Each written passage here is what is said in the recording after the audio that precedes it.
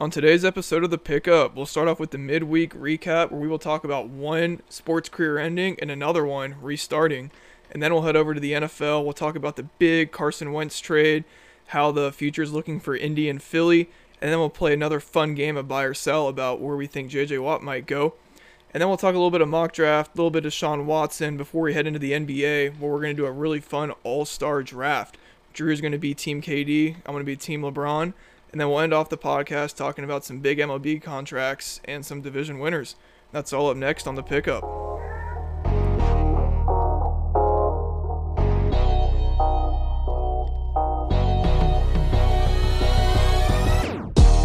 And welcome back to The Pickup. It is a little past 9 o'clock on Thursday, February 18th. And as always, I'm Steven Biddix, joined by Drew Hartman. What's going on, Drew? Not much. Ready for a good, interesting week with little sports. You know, it's weird. Football's over, golf's starting to kick up. There's a lot of limbo time, if you will, during the week now. Yeah, there is. I've really missed it this past Sunday. I was sitting there, I was like, why am I not doing anything? And I'm like, oh yeah, because normally I'm watching football right now. I got my Red Zone on one TV and the Steeler game on the other TV.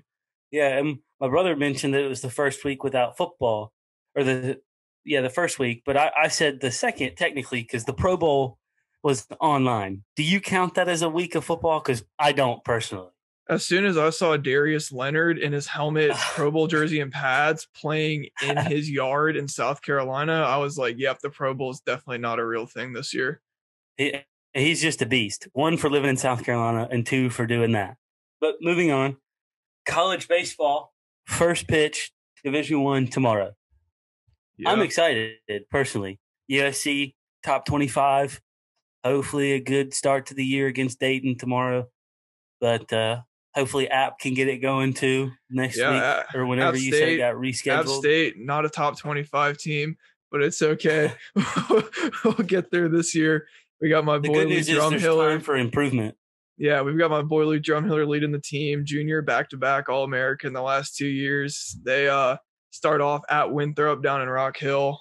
They're supposed to play Friday, Saturday, and Sunday, but now they're just doing a Saturday-Sunday series. But yeah, it's always an exciting time for those baseball players, which you would know better than anybody, being a former college baseball player yourself.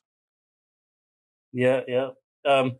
Staying in baseball a little bit for this week's recap. Tim Tebow retires officially. He's done. It's a sad thing to see personally, because kind of a great dude to, everybody says he's a great dude to be around. I mean, yeah, puts all kinds of things first before the sport, and in 287 games in his baseball career, he hit 223. He had 18 home runs, 48 doubles, and 5 stolen bases. Not career peaking numbers. Can we call it a career? It's a great minor league career. How did you spend your 5-year career in baseball? Well, I spent it in the minor leagues. Making money for the New York Mets, because that's what they were doing with him at the end of the day. Because typically, like, if you were just looking at straight skill level, there is zero reason that he would have been called up for spring training every single year for the past 3 or 4 years, unless it was for a money grab. Yeah, you're right. And personally, I don't even know if he made money from baseball. I think all his income was from his commentating. Football and his ESPN contract. And his preaching. He got his own company. I mean, everything. But and dude, he dates Mrs. International. Like, I think he's engaged to her too, which is pretty wild. Oh boy. Well, with this career ending, that's impressive, Tim. Proud of you, buddy. With one career ending, we move on to Johnny Manziel, starting up a new version of his career in the, I hope I get this right, FCFL, fan-controlled football for the Zappers. Yeah, Bob Menery's Zappers. You've got the Zap King himself, Money Manziel, back at it. I pulled out my cash just for this episode. Had to withdraw it all from the bank, and can't say it better myself, as Manziel said after losing and he may have gotten hurt or gotten benched. I'm not sure, but he didn't play the fourth quarter. Win or lose, we booze. So Yeah, he's back. Johnny Manziel is definitely back. Yeah, so not much has changed from when he was cut, but and it's interesting because you'd think, and I hope that this doesn't. I hope Dwayne Haskins is watching him and saying, "I don't want to be like that. I want to make it in the NFL, not go play for the Zappers." Yeah, I don't know if I would play in a football league if a team name was the Zappers. Yeah, well, Dwayne Haskins also isn't getting shouted out in Drake songs like Johnny Manziel was his freshman year. Drafted Johnny Manziel, But he is getting paid by the Steelers, so that's one thing Manziel does not have. Yeah, start off the episode with a low blow. That's cool. That's cool. Hey, it's not a low blow. It's not against you necessarily.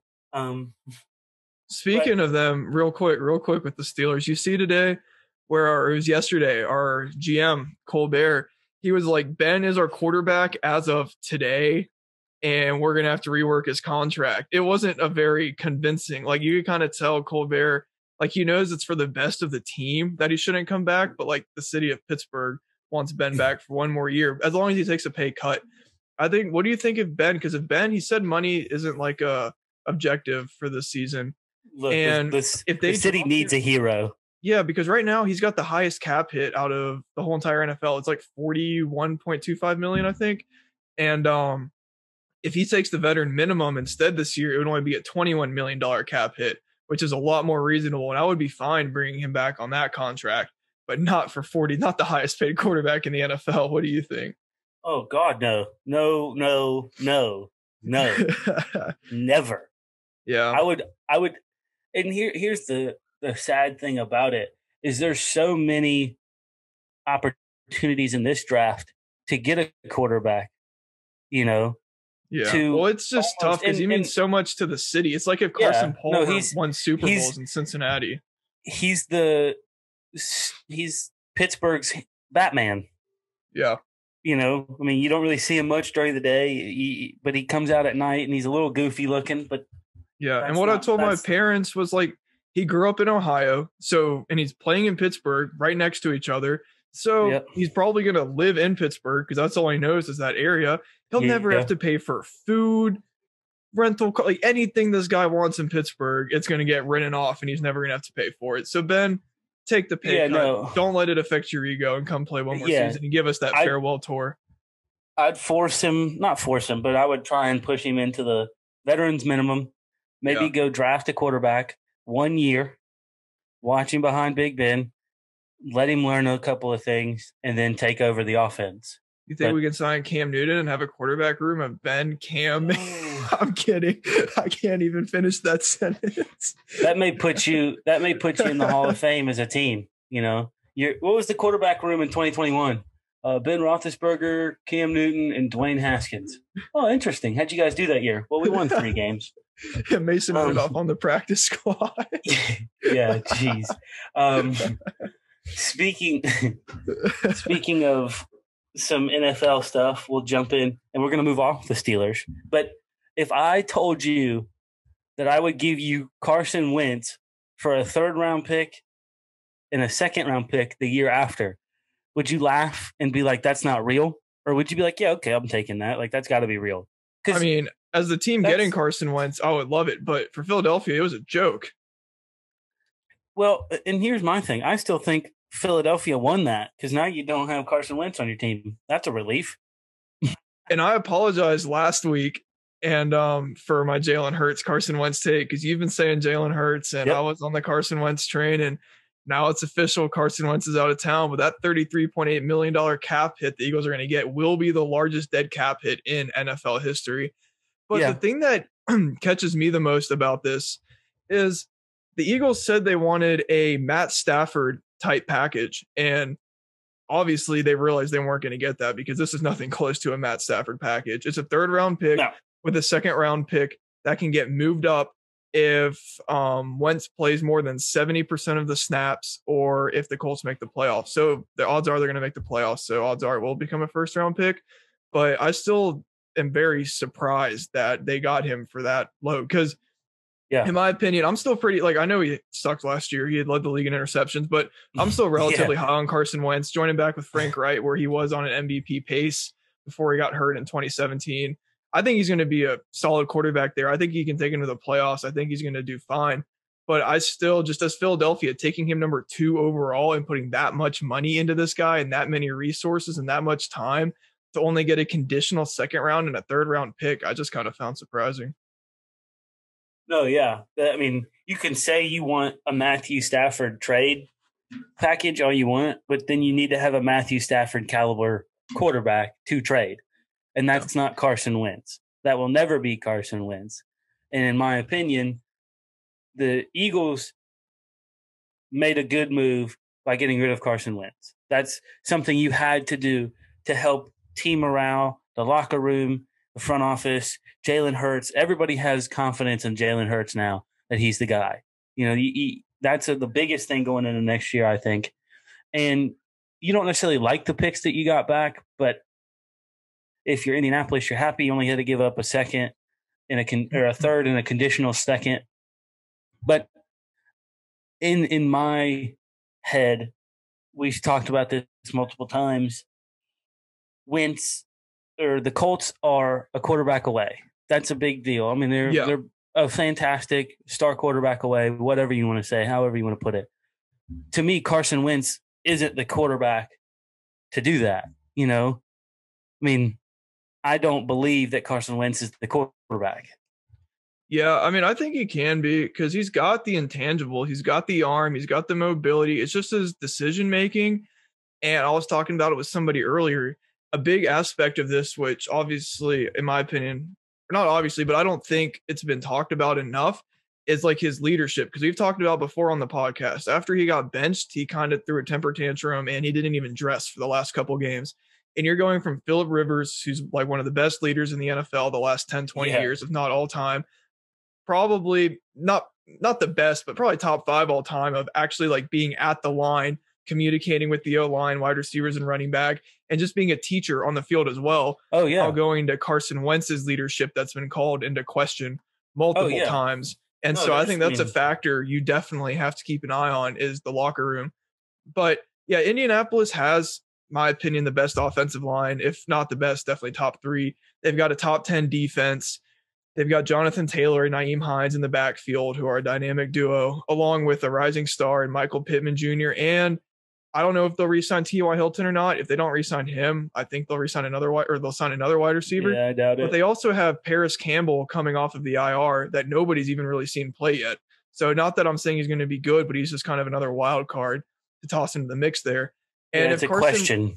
Yeah, and if Carson Wentz doesn't end up working out, I was reading this. So Wentz has to play 75% of his snaps in 2021 or 70% of the snaps with a playoff appearance to be able for the Eagles to get that second rounder to a first rounder.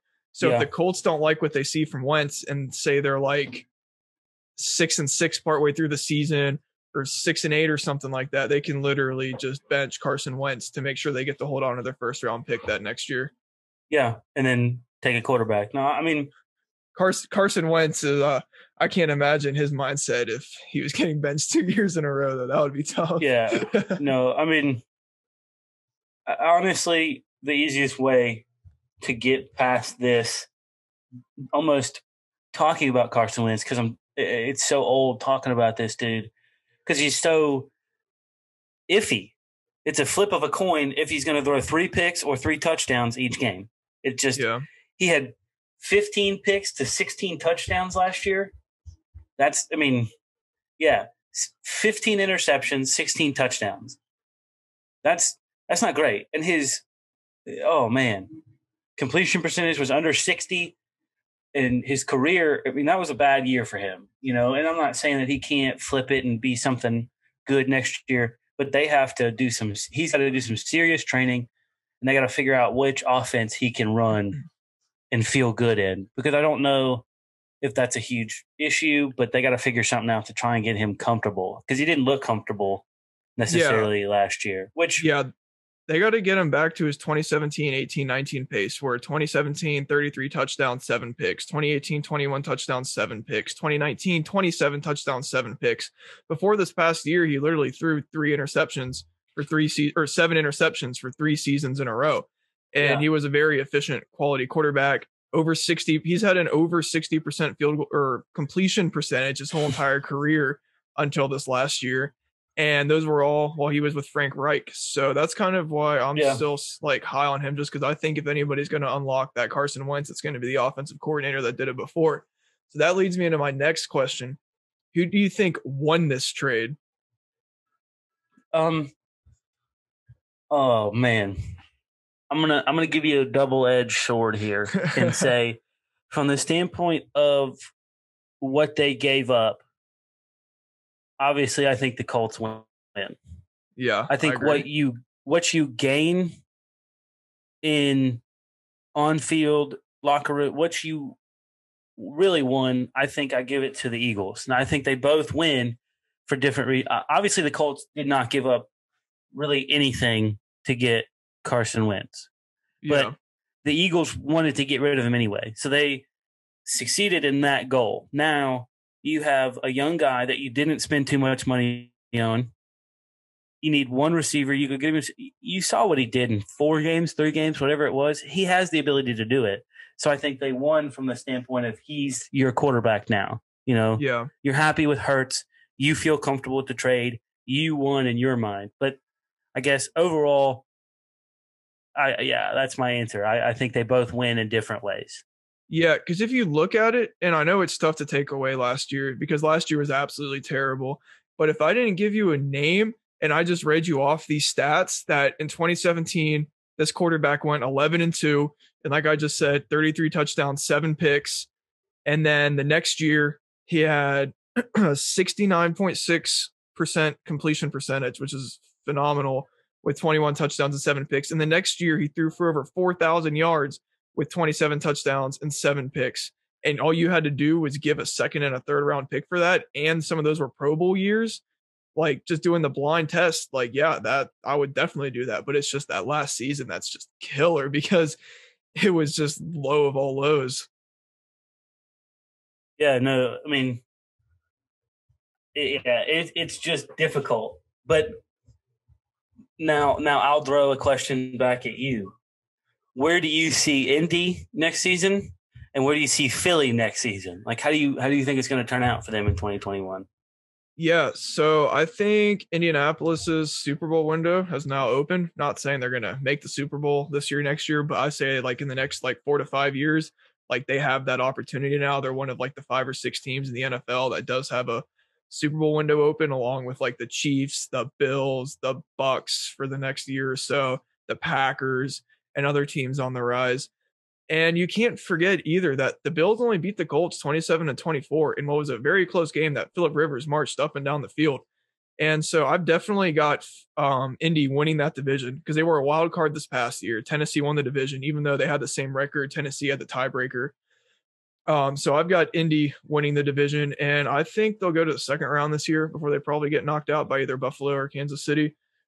But I'm definitely high on this Colts team. And then for the Eagles, I kind of just have them going 6-10, maybe something like that, 5-11, 6-10.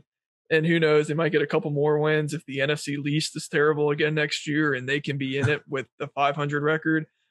But I still think Jalen Hurts has only played, 4 or 5 games. And a big thing with me, because we've talked about this before, especially a big thing in baseball, when like young guys and rookies and people come in, they can take over the league real quick in that first season because pitchers don't know how to pitch for them. Defenses don't know how to scheme for them. But now that they have some tape on Jalen Hurts, it'll be interesting to see how he reacts. If he reacts well and can take that next step and adapt to what defenses are throwing at him, then that'll be great. But if not, then the Eagles may look stupid after this is all said and done.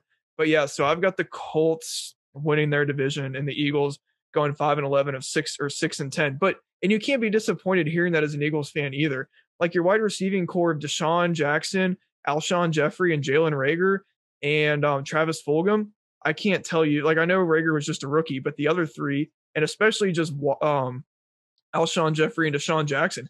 When is the last time they both have played like over 5 games in a season. They can't stay healthy like at all. And that's not going to, and that also affected Carson Wentz, and that's also going to affect Jalen Hurts. And so, kind of just for that reason, and the defense isn't terrible, but it's not great. I think Philly's got to get Hurts some like talent. They've got Miles Sanders in the running back, but they need to get some wide receivers to help him out. And they're kind of in a rebuild. So yeah, that's why I think they're gonna go right on that 5-11, 6-10 border. What about you?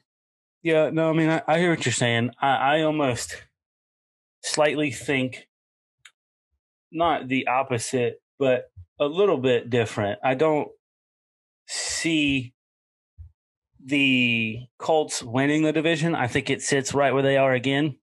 To be honest with you, I think they come second behind the Titans again because we know what's going on in Texas. We know the Jags are in a rebuild. That's things that won't be fixed with the snap of a finger. You know, so they're going to be 1 or 2, and that's what I almost. The Colts had less to lose here than the Eagles did. Yeah. Yeah, the Eagles, like I said, they're they're the ones that put all the resources into Carson Wentz. Yeah, well, and the Colts are in a division with the Texans and the Jaguars and the Titans. The Titans are the only team that's closely compared to them. The other two are never. Well, I don't want to say they're never. Rebuilding for sure. They're not going to compete with them in the next 2 or 3 years. Most likely, we're going to watch it be the Titans and Colts every year. But the NFC East, that. All of those are very close, comparative, not very good teams this year.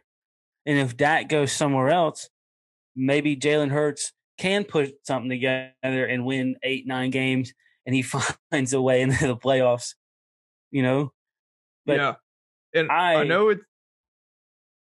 My goal, guess, prediction, whatever for Indy is second, and I think Philly is going to push 2. I think it's going to be Cowboys and then Philly again. I think that the football team has an opportunity there, but I think the Eagles take it in the second place. They go 9 and what would that be? 9 and 8, 7. 9 and 7. Yeah, okay. But to talk about the NFC East, actually, just real quick. So Dak's most likely going to get franchise tag again, right? Because they're not going to give him a long-term deal after the compound fracture that he had if they didn't give him one when he was healthy. So he's most likely going to get franchise tagged again. And Dallas's defense is still going to be terrible. We obviously still have to see what they're going to do in free agency, but it'll be interesting to see what Dak can do with that offense because they put up great numbers with that offense. So Dallas is definitely a wild card for next year, but I'm a lot higher. Dallas needs to get a secondary together too. That's a big thing for them. Yeah, for sure. Is their secondary. Yeah, but I'm a lot higher on Washington than you are. I think they'll win the division or come in second because that front seven's scary. They've got Antonio Gibson, Terry McLaurin on the offense, and they're also just like a quarterback away. And I'm not calling Taylor Heineke the saver. I want to see what he can do, but I still think they need to bring in another quarterback that's like proved. But I don't think Alex Smith is the guy because he can't throw the long ball at all, and we know his injury history and stuff like that.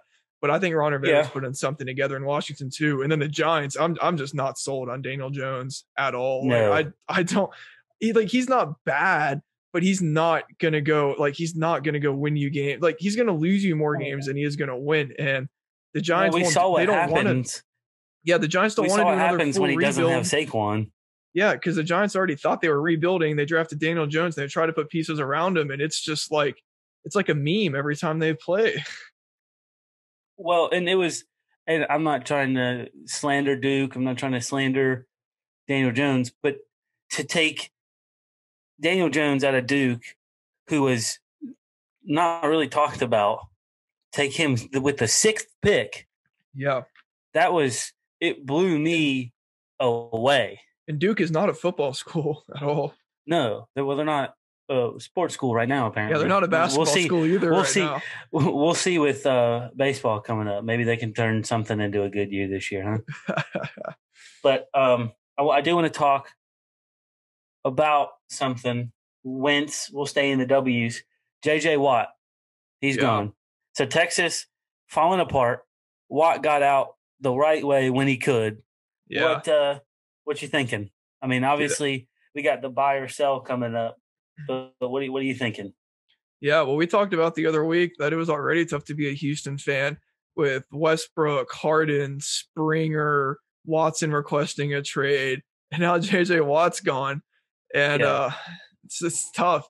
But yeah, I mean, I think Watt. I mean, he did it the right way. He's a great guy. Obviously, he raised more money for Hurricane Harvey for Houston than anybody. He's always been a team guy. He's always been a leader. He's always just gone about himself the right way, and he doesn't deserve to have to be on a whole nother rebuild. Like he's been on the Texans for 10 years now, and he's just always just been there. He hasn't complained. He hasn't spoken out against them, but now you can tell he's just tired of it. There's a whole new rebuild coming in. He's coming into the last 3 to 5 years of his career. He's Yeah. definitely going to go ring chasing, and so I don't have an issue with him wanting out at all. What about you? Yeah. Well, I actually like it for him, and that's I'm happy for the guy getting out. I think that it was the best move for the end of his career to be comfortable. Obviously you want to win games, you want to be the best on your team, but you want to be better and remembered on a good team your last couple of years, because he's been falling off with injuries, with the way they've played their defense. But in a little bit from what I've heard from source per source, Hey, that's my line. well, I stole it for this one. His wife is on the Chicago soccer team, and he was actually up there during this week. So it'll be interesting to see, because he's got ties in a couple of different cities. Yep. So obviously he's going to have plenty of landing zones for a Pro Bowl. I mean, the dude is a good player. I hope he goes somewhere where they can win, get into the playoffs, to where he gets remembered as a playoff guy, as a good winner, as a good teammate, instead of the guy that stayed on a team too long. Yeah. So what do you think money wise he's worth? Because he was supposed to get paid, I think it was $17.5 million. Yeah, $17.5 million this year at Houston. And we all know he's not worth $17.5 million anymore, because he's only playing 1 to 2 snaps per or not per possession, but per 4 downs. He's not a 3-down guy anymore. And he gets injured and he doesn't typically play all 16 games. Yeah. So I don't think he should drop. I mean, I could understand the veteran minimum if he's ring chasing, and I'm not going to mention any teams because we'll talk about that in a minute. But if he's not going to a ring chasing team, I could still see him in the $7 to $10 million range, but I don't know much more than that. Well, I think knowing what you know about how many snaps he's going to play and how injury prone he is, where he's going to fit in your I give him 5 to 6.5. Yeah. For that veteran minimum is right above 5, right? Yeah, I think it's 5.5 to 6. It's 5.25 or something. Yeah. We'll say the minimum to 6.5 is what I think that he's worth at 31, jumping on a new team. You haven't seen him a full season in a while, and you need him to work in, play every couple of snaps, just be that big guy on third down even. But we'll see, and I'll give you one of the teams right now starting off the buy and sell. I'll give you the first team that I believe would be a good fit, knowing they're an impact player away defensively on the front line, and I'll give you the Bills. Yeah, so the buy it or sell it. I'm gonna buy it, because the Buffalo Bills. I should get my roommate down here. My roommate's from Buffalo, huge Buffalo Bills fan. I try to get him to jump through a table if they made it to the Super Bowl, but they sadly didn't. And, Bills Mafia. Yeah.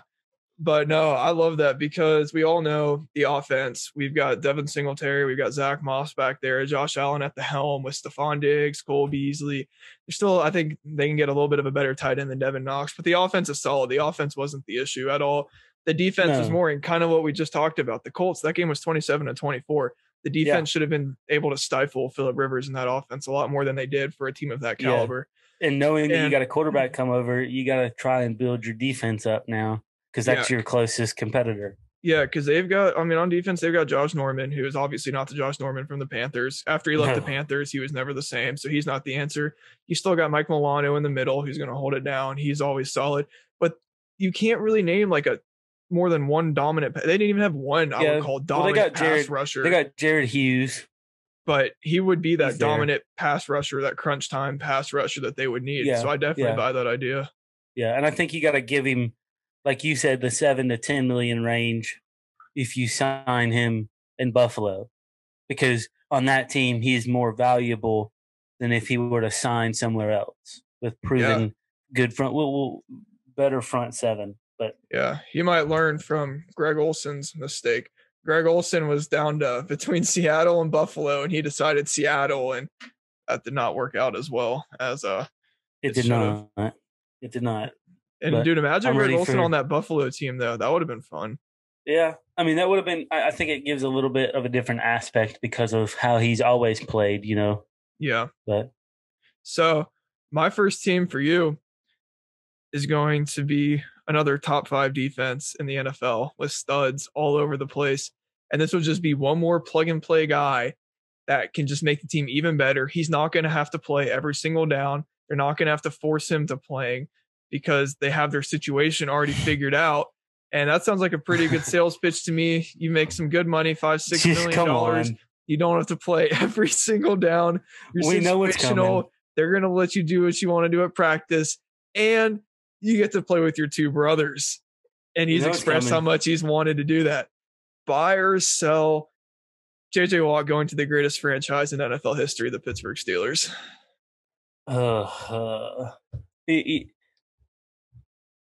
Part of me wants to buy it. Part of me wants to sell it. Take out bias. See, even without it, I go sell. And the reason I say that is just due to the fact that he wants to play with his brothers. But watching what happened last year in that clutch moment in the big time, and I know it's hard to hear. Oh, what Marquise Pouncey snapping the ball over? Bias out of it. A tough defensive game, no matter what. I just think there's for him. I would wait, go play one more year somewhere, and then maybe go to Pittsburgh for your last season. Retire there. Could you imagine Stephon Tuitt, J.J. Watt at the defensive tackles with Bud Dupree and T.J. Watt on the outsides all coming at you? How would your boy Joe Burrow handle that, dude? That would be insane. With Devin Bush coming back off of an ACL injury to lead the defense at linebacker with still Minkah Fitzpatrick and Joe Hayden. Oh my gosh, that would be wild. I will say, if you're blitzing all of them, Joe Burrow will handle it better than peg leg Roethlisberger. Okay, that's we wouldn't have to blitz all of them because the straight 4 pass rushers would get the job done.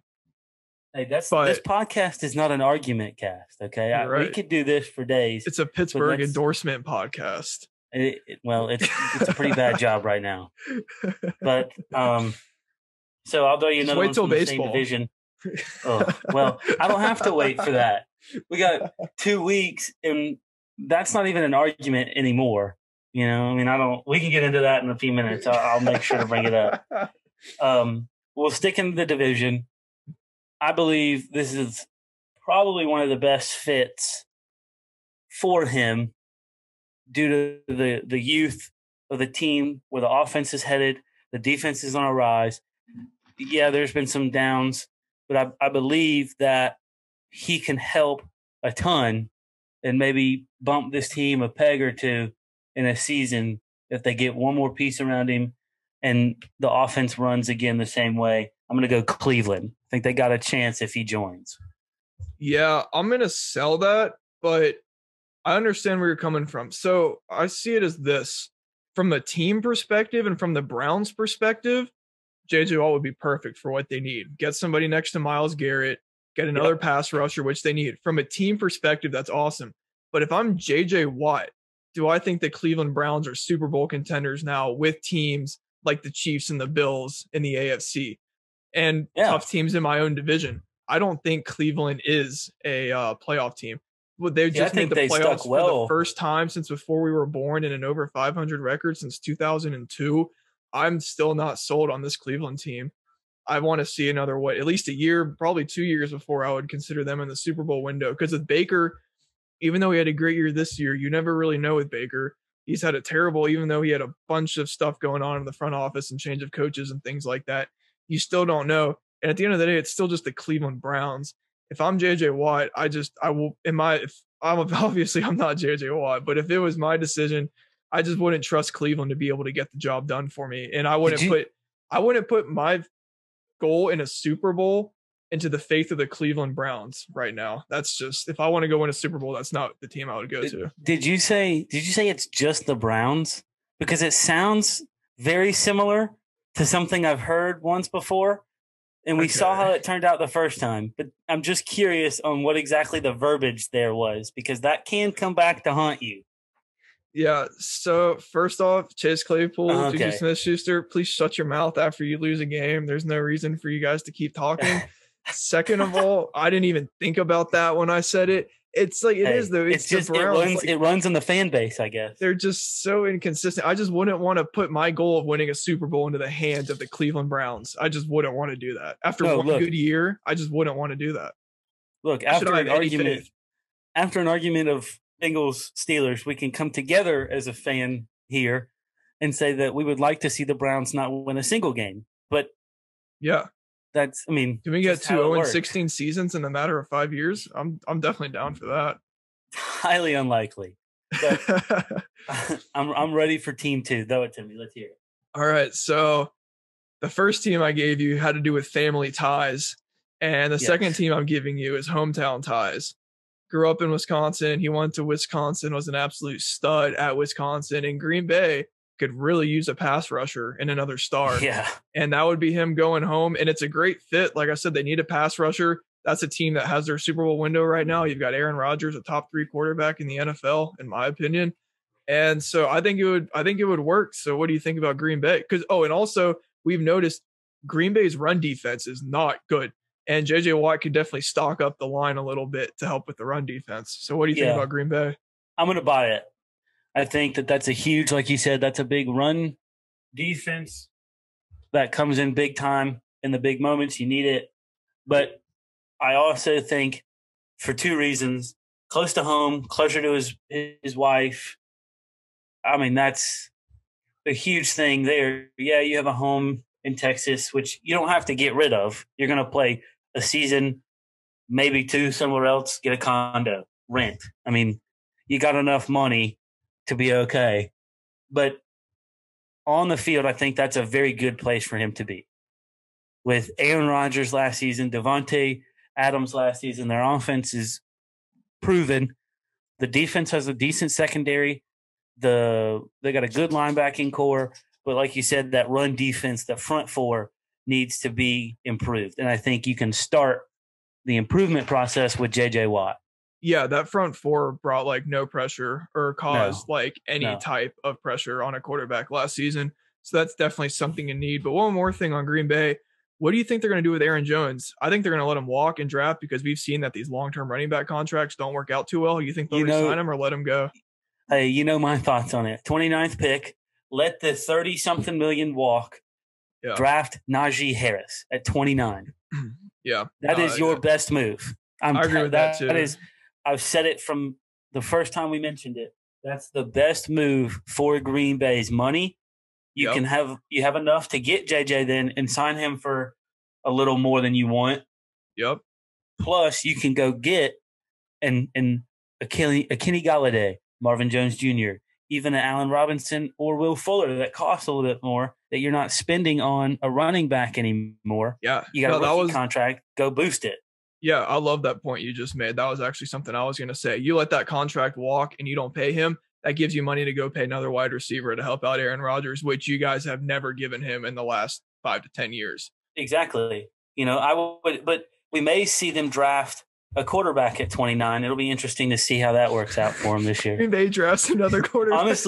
Honestly, I think this was a season for Aaron Rodgers. He was like, "Go ahead and draft another one." That pissed me off. Watch this. MVP season. Suck it. But what are you thinking in the front office right now? You like, I'm kind of tempted to draft one just to see.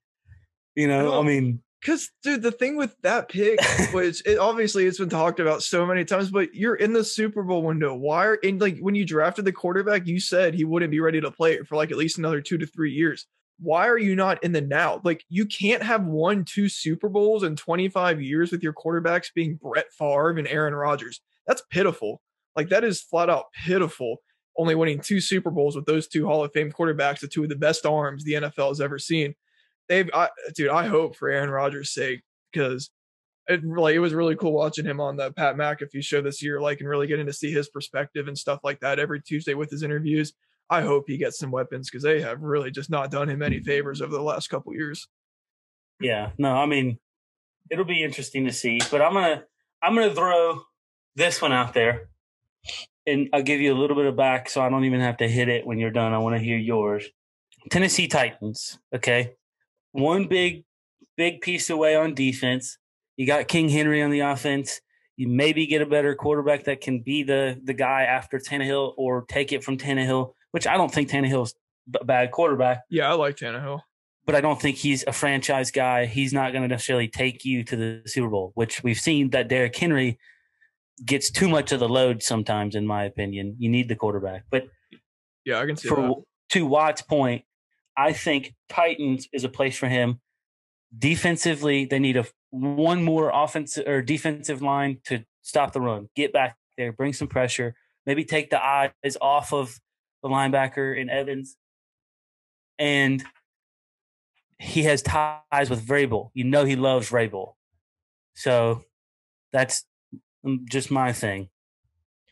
Yeah, so I'll buy it, but it is kind of tricky because that would be putting J.J. Watt on one side of the line and Jadeveon Clowney on the other end of the line, and both of them are extremely injury prone. And so that would be kind of putting all your eggs into two baskets that are likely to have the bottom fall out and all the eggs break. If you can follow that metaphor, but we're a little far from Easter for that metaphor, but I'll hang with you on it. Yeah, but I mean, Mike Vrabel today confirmed that he has talked to J.J. Watt. Mike Vrabel was on the Texans defensive staff for 4 seasons, 3 of those as the linebackers coach, and then the last one as the defensive coordinator. So he's worked with J.J. Watt. He knows J.J. Watt, and I'll buy that at the end of the day because they do need another pass rusher. They need somebody to create pressure on the offense. And Nashville's a nice place to live.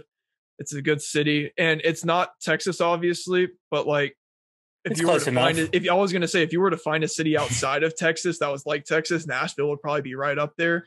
And so it's not going to be like an extreme type of different. He could spend off days at Country Music Hall of Fame. That'd be cool. Yeah, exactly. Yeah. But yeah, I'll buy it though because I think it's a good fit both ways. They can afford it. Their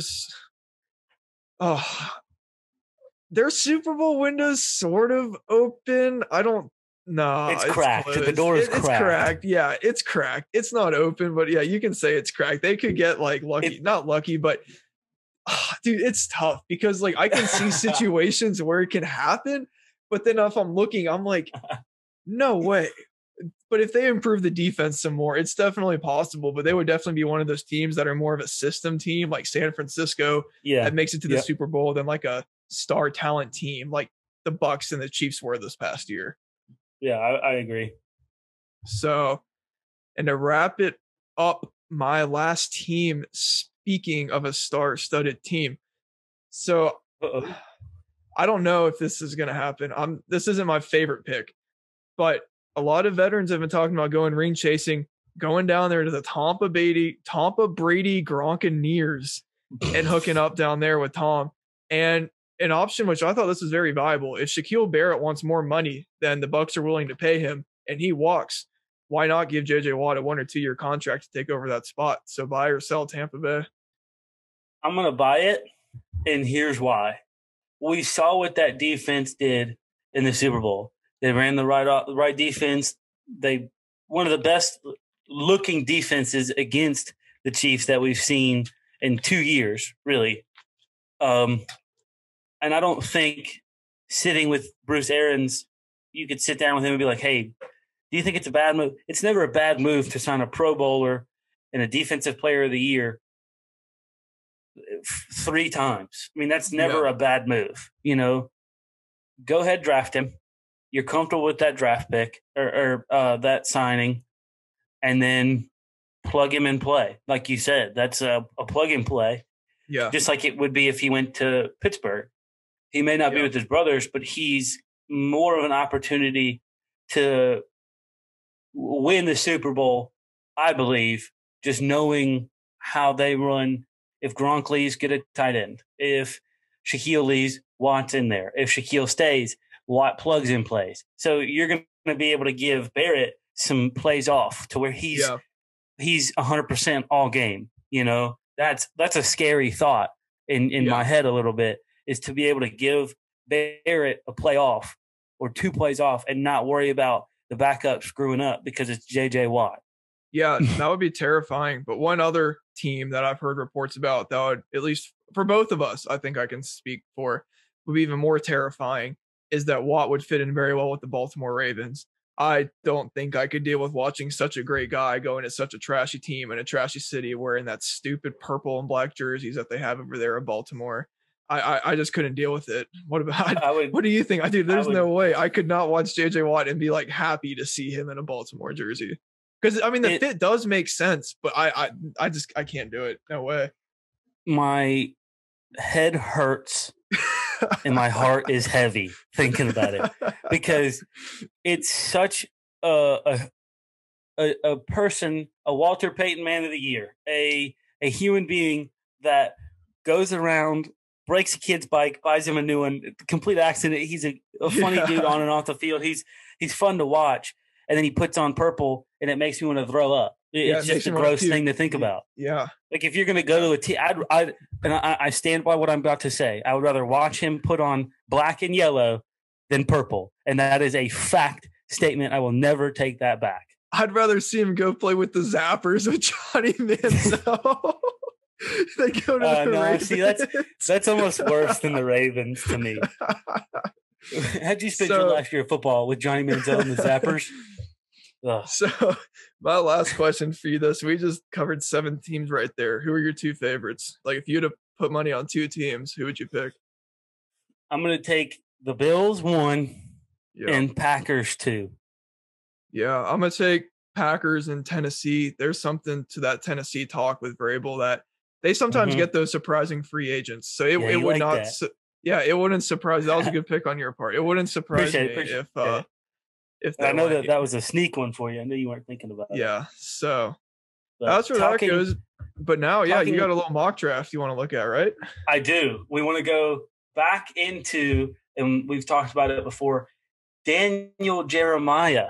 Can I introduce him? I want to go look. Daniel Jeremiah, star quarterback for the Appalachian State Mountaineers, Roll Nears, baby. Works for NFL Network. Absolute stud. All right, Are you good now? Did you get it out and you're done? I'm good. All right. We back to the real world. We on back to sophistication. Again. Let me put my tie back on after you just messed it up. This draft that we looked at his first one, wasn't a fan. This one, I'm a little bit better on. It's not just him. I hate Zach Wilson at number 2 to the Jets. But I thought you were just going to straight up say I hate Zach Wilson. No. I think he's a fine quarterback. I don't know him, but I don't think that I could throw him, being a BYU quarterback, not playing many high talented teams, and he plays Coastal. And no offense to Coastal, but come on, let's be realistic. No, all offense. If you lose a game undefeated to a Coastal team that, in all regards, is having a lucky season.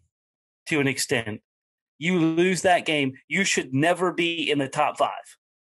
Yeah. In my head. I didn't see anything at all this year that was like, wow, that's one of the best quarterbacks in the draft. Like he should go number 2. I didn't see that. In my opinion, Justin Fields is the best quarterback in this draft. Trevor Lawrence is number 2, but I just think that there's going to be a lot of struggle between Lawrence and Wilson. I think the most pro-ready is Fields because the escapability, the arm talent on the run, the ability to manage a team, and never – if you watch the guy go down, but his head – I mean, he gets stuck staring at his number one receiver a little too long. He does. Sometimes. He doesn't go through his progressions as quick as he should or as crisp as he should. But if you sit there and you watch that in OTAs, you can have that fixed by game 3 of the preseason. That's easy fix. Just say, hey, Justin, this is what you're doing on film. And I'm not saying that there aren't things that Lawrence does better than Fields or Fields does better than Lawrence. But from strength to weakness, I think Justin Fields' strengths list is longer than Lawrence. Lawrence has intangibles. He's got the size. He's got the build. I heard this the other day. He came in at 6'5" and 3/4. Now, you can go ahead and look. The 6'6" group is like Trey Sermon or somebody like Trevor. No, Sermon. It's Paxton Lynch. Simeon. Paxton Simeon. Lynch. It's all the Broncos quarterbacks. Brock Osweiler. Yeah. Denver's had so many. Osweiler. Dude, that's 3 quarterbacks Denver's had over 6'6" in the last. It's just the last 5 years. And I want to ask you this before I move on from the quarterbacks and go more down the list. Where is give me a player comparison you see the peak for Lawrence? Peyton Manning. That's what I see as his peak. Remember, we're talking peak here. Okay, so the best. Trevor Lawrence. I understand. I see his best being like Peyton Manning's best. Peyton Manning was a big guy too. Went to a blue chip school, big school, a lot of talent around him. Came out first overall pick, Orange school, also Clemson, Tennessee, both orange. And I can see Trevor Lawrence. I think he's going to be good. It's just going to be interesting, like we've talked about before, to see what Urban Meyer can do down there in Jacksonville. Yeah. First time being an NFL head coach. Meyer was like at his pro day. Yeah, he was right next to Todd McShay, and he couldn't. Dude, he was literally holding Trevor Lawrence's pocket the whole entire time. Dude, he was big boy. Everybody else there, and let's be realistic. Also, if you're sitting there, if you're the Jets or you're Miami, why are you at his pro day? Dude, there were 17 teams. There were 17 teams. Why? I get it. They were maybe looking at a wide receiver or two. Unless you're the GM. Unless you offer me your franchise, I'm not selling the number 1 pick. Yeah. It's just not happening. Yeah. Especially when you know the talent that's there. But Peyton Manning, all right. What do you see the peak for Zach Wilson? See, so that's where it gets interesting. If I had to give a comp to Zach Wilson right now, he's got an arm that he can throw. He's got a little bit of mobility. What he reminds me of during last year's draft process is Jordan Love, who Green Bay drafted. He's extremely raw. He's got a cannon for an arm, and he can run, but he lacks accuracy and he lacks decision-making sometimes. And I will never be able to get the picture out of my head where he is wearing the headband that says anytime, any place for Coastal Carolina, and then ends up going to Coastal and loses that game. Yeah, that was funny. But yeah, his peak, I could see the best thing is watching stuff like that and then watching how it ages over a month. Yeah, it's awesome. Kind of I don't know. Yeah, I don't know if you saw last night, but the Miami Heat Twitter account was talking crap about Steph Curry at halftime when they were down by 15, and then the Warriors came back and won. Just little things, But yeah, so I can compare Zach Wilson to Love a lot, just from his straight up playing style, even though Love hasn't done anything. I think they were similar quarterbacks in college. Just Wilson had a better coach, better people around him at BYU because that's more of a football school than Utah State. But if you're talking his peak, I mean, I could see him he's going to play a Russell Wilson-esque type of football, I think, at his peak. Yeah. But he just seemed to get so much hype, out of nowhere. I don't really understand I see what I see in him when he was at BYU, but BYU's not in a major football conference. No. They weren't playing studs. Nope. I still we've talked about it all the time, and both of us are just absolutely mind blown that Justin Fields went from easily your opinion first, but most people's opinion is the second best quarterback, to losing in the and blowing out Trevor Lawrence, to losing in the national championship game and dropping down to the 3rd and sometimes the 4th. If I don't understand that at all. Nothing happened. There were no serious medical things that happened to him. He didn't have to get shoulder surgery on his right arm. For the life of me, I don't understand what happened with Justin Fields with these talking about Fields. What's the peak? Of Fields? Player peak. Yeah. Ooh, ooh, I gotta think of a comp for Fields. Justin Fields. So I'm not gonna say Russell Wilson, even though I could also kind of see him being a Russell Wilson type Yeah. quarterback. Yeah. I agree. I don't know if he throws on the run or is just like he's bigger than Russ. Russ is small. Russ is 5'11. He's Yeah. a lot bigger Yeah. and more stout than Russ, which is kind of why I have an issue comparing him to Russ. But if I had to pick, man, that's tough. Uh so oh, I could almost go like he's more athletic than him, but arm wise and just the stature of his body, almost maybe like a Matt Stafford or something like that. Like up Hmm. northern type guy, tough guy. Obviously, they're both Yeah. tough. Played through dislocated shoulders, played through broken, fractured ribs, and just their stature, the way they look, and the way they kind of play. Like I said, Fields can move around a little bit more, but arm talent wise and everything, and just the way their bodies are built and where they're from and how they play, I could see a little bit of Matt Stafford there. Yeah. I could see it. I could be on board with that. Fields is tough though because he's got the body of like a Cam Newton, but he can throw way better than Cam ever could. Yeah. I mean, I would give, and it's going to sound a little bit off at first, but let it sink in a little bit. I would give Fields more of a comparison to Brett Favre. Okay, well, he's definitely more Because, mobile than Brett Favre. well, but he doesn't necessarily, that's not his first instinct, you know? Like Yeah, Russ, in peak Russ years, Russ would look 1-2, take off. Favre yeah, was 1-2, okay, move over a little bit, throw the ball. You know, and I think yeah, that's where Fields is. But yeah. Well, real yeah, quick, another guy that was super tough. That if we're talking about a little bit older guys, I could see like a Kurt Warner type guy too. yeah, yeah. I mean, definitely not opposed to that one. A And Boomer I Esiason. think like I think the peak of he could. Well, even though we're talking about peaks, he could also, if he does decide to start running more, and he can really become perfect on both ends, that could be a very John Elway-esque quarterback too. Yeah, I was looking at that. I was thinking the same thing. Yeah, I didn't think about Elway at first, but after seeing that, yeah, I could definitely see him, a little Elway in Yeah, there. yeah. So another guy I want to talk about, or there's actually a couple guys real quick in this top 10 that I want to draft to talk about that I'm going to toss to you all Hmm. at once right now. So your Go Bengals ahead. are drafting Penei Sewell. My first Yeah, question I is, like how do you that. feel? I was going to say, how do you feel about that? That he sat out for a year? Is he Well, going to come back and be able to play healthy? And then, second of all, right after that, Kyle Pitts going to Philadelphia, and then Trey oh Lance yeah, they have going to Carolina. you know my opinion. Sewell, I like it. I don't necessarily like that he sat out a year, and the the only thing I don't fully like is how much better is he than the next best lineman, you know, versus how like Jamar Chase and Devontae Smith are, I wouldn't say so much better, but they're a good bit better than the next receiver, you know.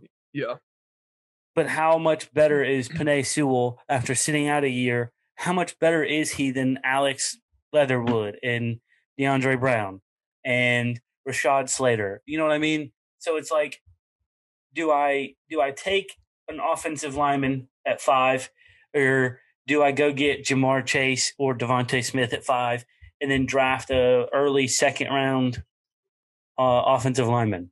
yeah. If You I'm the know? Bengals, I have to go after seeing what happened to Joe Burrow. You don't want him to be the next Andrew Luck, just getting beat up all the time. No, Like yeah, you have to I draft also it. In my think opinion, you have to draft an offensive lineman. It's just whether you go with the guy that played last year or you go with Penei Sewell, who has the yeah, but highest I like also peaks think but didn't it play. depends on the free agency too a little bit. You know, like if we go get Trent Williams, if he goes out to the free agency, if we go get two big time guys to go with Billy Price or Billy Price, then maybe yeah, I would say take Sewell. So you got a good offensive line, you're comfortable with that. You give Burrow some time, you go sign a free agent receiver, Yeah, you know. But T. Higgins is number 2. Tyler Boyd's number 1. That's a yeah, fact. We go sign a good number 3 or a sneaky number 2 and yeah. put Tyler Boyd in the slot. But Because number AJ 6, you Green's a free said, agent. He's gone, right? we let him Yeah, walk, yeah. which I would I'm too. good with that. He's But old and hurt. 6, Kyle Pitts, I don't like that there.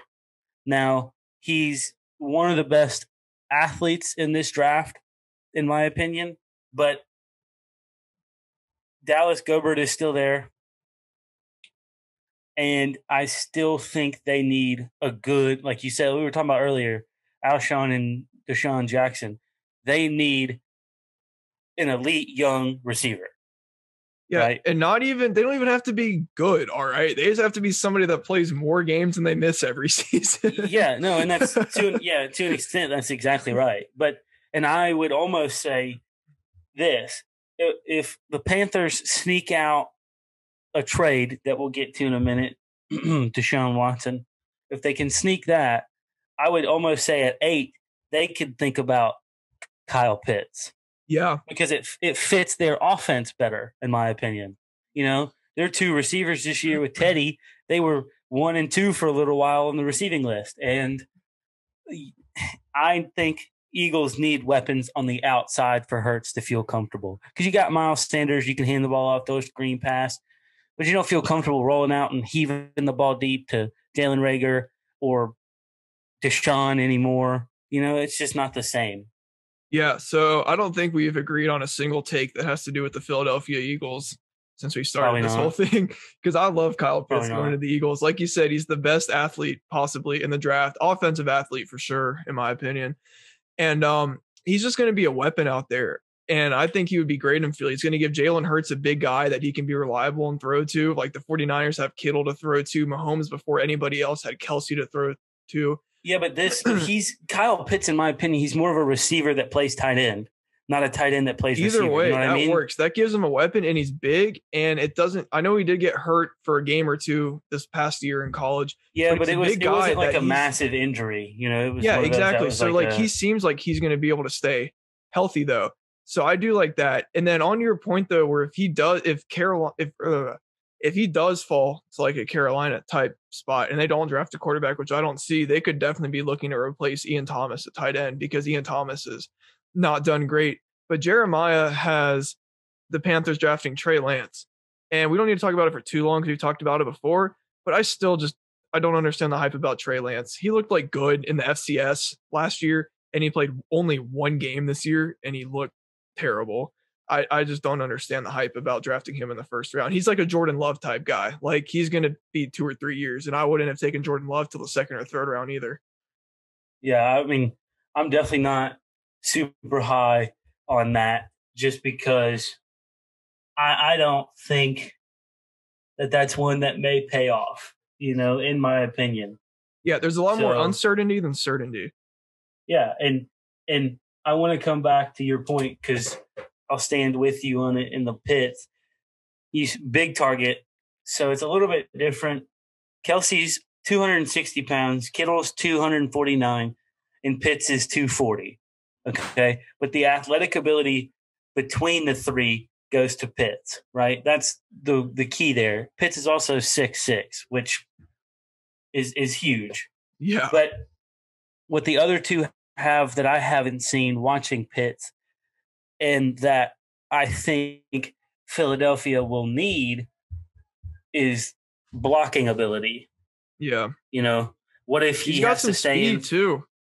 Yeah, but if he has to stay in on a blocking assignment and he gets beat, you just wasted your number 6 on a guy that can basically a 6'6" oversized receiver. Yeah. But I don't know if that's a bad pick. It's a good pick. I just wouldn't take it at 6.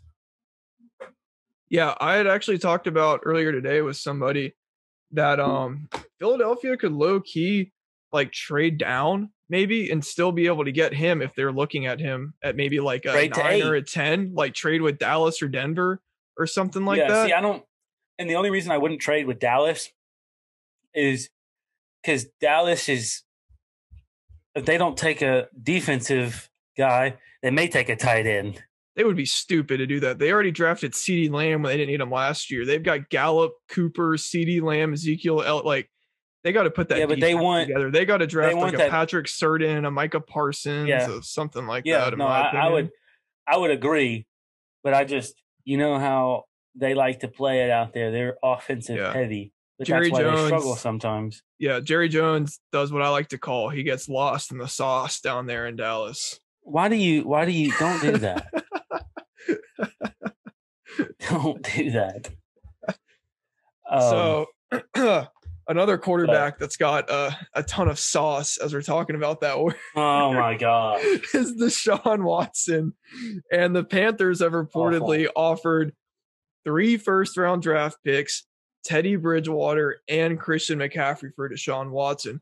But Houston still seems to be holding on tight, which makes sense because if you think about it, Nick Cassiero, who's coming from New England, just spent a year there where they didn't have a good quarterback, and it was torture for that New England team. Like, it was terrible to watch. And now he's coming into a situation where he's got a, depending how you have him, top 5, top 10 quarterback in the NFL. And why would he want to come in and immediately trade him? And so I can see it from his perspective because he's new to the Texans. He's new to the whole organization. He hasn't been a part of the people that have not been doing any services to Deshaun. But then looking at it from the Panthers' perspective, 3 first-round picks, Bridgewater and McCaffrey. So Bridgewater is an obvious because they're going to need a quarterback in return. And a lot of people have been hung up on McCaffrey. And if you really think about it, what is Christian McCaffrey going to be 3 to 4 years from now? He's going to be on the decline. He's going to be nearing retirement. He's not going to be the same person. What is Deshaun Watson going to be 3 to 4 years from now? Still under 30, 31 years old, still in his prime, still a quarterback that you can build around and be your franchise quarterback. So I would do the trade, except tell me what you think about this. I don't like the 3 first-round picks. I think 3 first-round picks plus Christian McCaffrey is a little too much. I'd be fine with 2 Christian and Teddy Bridgewater, and maybe if they want like a 3rd or 4th, throw that in. But I think three first-round picks is a lot. That's 3 years in a row without like a certified starter, because that's what first-rounders are typically, are certified starters. Yeah, I could see 2 or 3 in Teddy, but I want to come back to a point you made earlier for the now, play for the now. And I don't know if getting this trade and getting Deshaun is focusing on the now, in my opinion. Well, the Panthers aren't building for the now. Like, in my opinion, I don't think the Panthers will be ready with Christian McCaffrey still in his prime to win a Super Bowl or anything like that. Yeah, maybe. But, I mean, and we talked about this earlier, too, with Mike Davis. You know, I mean, that's a good point earlier you made. I think it was even before the show. I mean, yeah, it was before the pod, yeah. But it was just like running backs don't typically work after that first contract, and like you could see Mike Davis plug and played like just fine. I'm just trying to look into the future because the Panthers aren't in a Super Bowl window right now. Their defense just isn't there, and Curtis Samuel's a free agent, so we don't know what's going to happen with him yet either.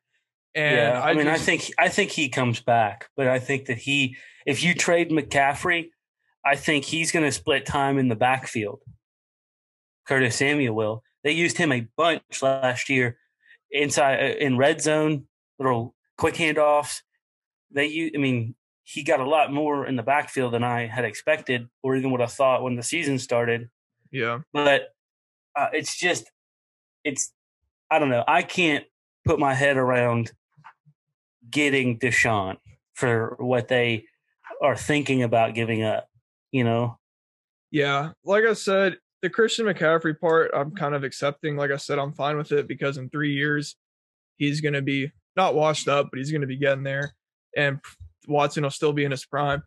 But, dude, something I just thought about, which I have never thought about this before until this moment. So who's the new head coach of the Jaguars? Urban Meyer, right? He's drafting Trevor Lawrence, trying to assemble some guys. Who did Curtis Samuel play under at Jacksonville?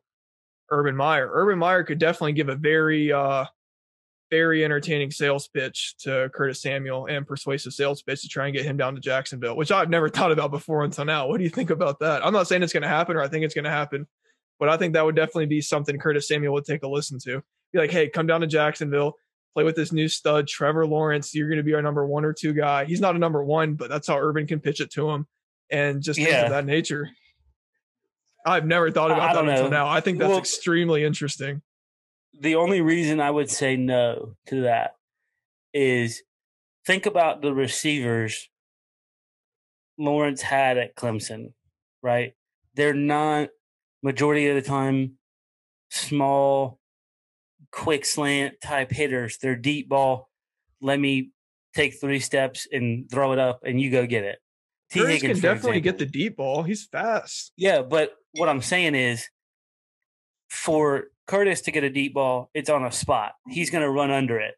He may not out jump a 6'2 receiver or a 6'2 cornerback. T. Higgins could. Justin Ross could. I mean, all those guys could. So to me, I don't know if that's the first guy I'm going to bring in to try and be with Trevor Lawrence. I would maybe try and find a bigger receiver, like a taller, bigger bodied Yeah, possession type. like a Galladay or something like that. Yeah, like a possession type, maybe a goal line type receiver that just deep ball, catch the ball, go to the ground, get your 15 yards, whatever. But yeah, I don't know if Curtis is the right fit, in my opinion, for the first. Now, if you go get a bigger guy and then Curtis is still there a week in, yeah, maybe if you get Galladay and Curtis, yeah, that's a good pick. It's something fun. They can try it. They can be back together. But I think he likes playing in Carolina too much to just leave to be a slot or a backup, Yeah, like I said, I just never thought about that before. Not that I put any stock in it, but that was just something I never thought about. So, speaking of something I never thought about, here is something that I have thought about. Imagine being the captain of an NBA All-Star team and getting to pick your team. Well, Kevin Durant and LeBron James both have the honor of doing that this year. So me and Drew thought it would be a lot of fun if we decided to draft our team because they've announced the starters. We're just waiting on the draft. So Drew is going to be Team KD, Kevin Durant, and I'm going to be Team LeBron. Yes, sir. And from a predetermined game that me and Drew played where he dishonestly won, he will be getting the first overall pick. He will be getting the first overall pick in the 2021 Pickup All-Star Draft. And I've been thinking about it a lot, okay, throughout the night. And we see how All-Star games are played. If I'm KD, I'm sitting here. My first pick, I'm taking Steph Curry. Taking Steph? Good old teammate. Those two were awesome to watch back in the day. Mm-hmm. So if I'm LeBron James, all right, LeBron's really trying to get his career accolades built up. He's obviously pushing for the MVP this year. Let's just make a pick. What do you think, huh? Winning what is now called the Kobe Bryant Award, which is the MVP of the All-Star Game Award. He's definitely going to want to win another one of those. The thing that's tough with me is the best players in the draft are kind of his rivals or people he doesn't necessarily like. Like Giannis is a rival, Kawhi's a rival, Kyrie's we already know that situation. Okay, but you got two left you can choose from. Gosh, I'm gonna take Bradley Beal first over. Oh, no, I'm kidding. No, I think he'd take Kawhi.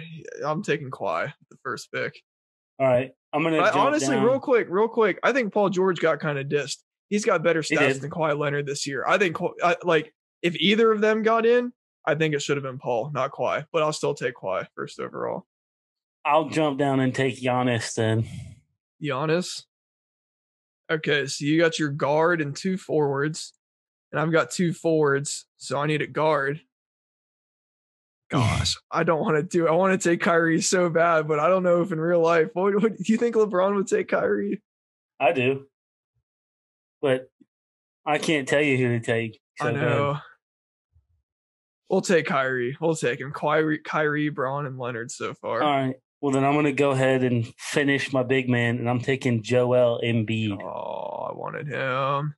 Should have taken him. Yeah. Well, you're not going to take Jokic because you don't need another center. So I've got my pick of Luka and Bradley Beal right now. And Luka Doncic, I'm sorry. I love him, but he does not deserve to be an all-star this year. So I'm going to go Bradley Beal.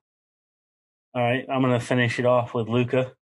And then I got Jokic. So that would be Kyrie Irving, Bradley Beal, LeBron James, Kawhi Leonard, and Nikola Jokic.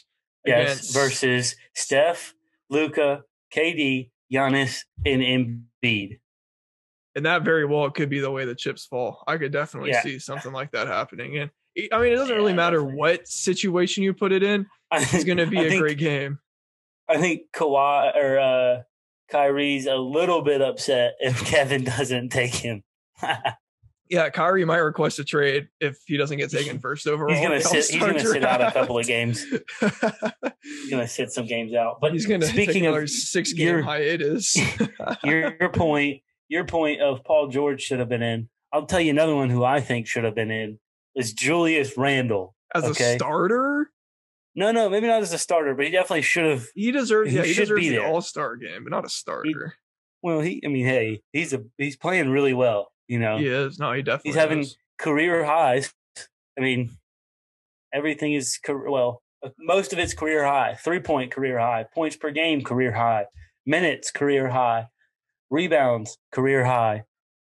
So he's averaging a double, 23 points. Yeah, basically 11 boards, 48% shooting, almost 41 from the 3 and 80 from the field.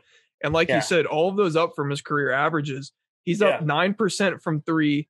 He's up 7% from the free throw line. He's up 2.5 from assists. He's up 921. Not great at math. He's up 8 points for his points per game for his career. And he's really put this Knicks team on his back. And Tom Thibodeau, the Knicks coach, has really been doing some good things over there in New York. Nobody expected the Knicks to be a top 9 seed in the East like they are right now. No. And you know who has not been doing a good job? Who? Do you want to take a guess? Or do you want me to just go and tell you? You can go ahead and tell me. Draymond Green. Oh, wow. Are we going? Yeah. We talked about him a while ago, a couple episodes ago. Still not any better. Still only averaging 2 field goals a game, 5.2 points a game. He's shooting. Drew. All right, Drew. I want you to take a guess. All right. So, how old were we when we met each other? 15. 15. Yeah. If you had 3 to that, that's Draymond Green's 3-point field goal percentage. 18%. 18%. Thanks for telling me, because I didn't really want to do that math. 18% from 3. 36% from the field, and 67% from the free throw line, with 5 points, 5 boards, and 8 assists. I mean, good Lord. He's still playing quality ball, but it's not Draymond Green. I was talking earlier with somebody, he could be a role player, more of a role player with a team where it was like Steph, Clay, Kevin Durant, and all those stars. But now that he is one of the main players on the team, he can't be declining right now like he's declining. He needed to take another step up last season and this season, not a step down, which is what he's doing.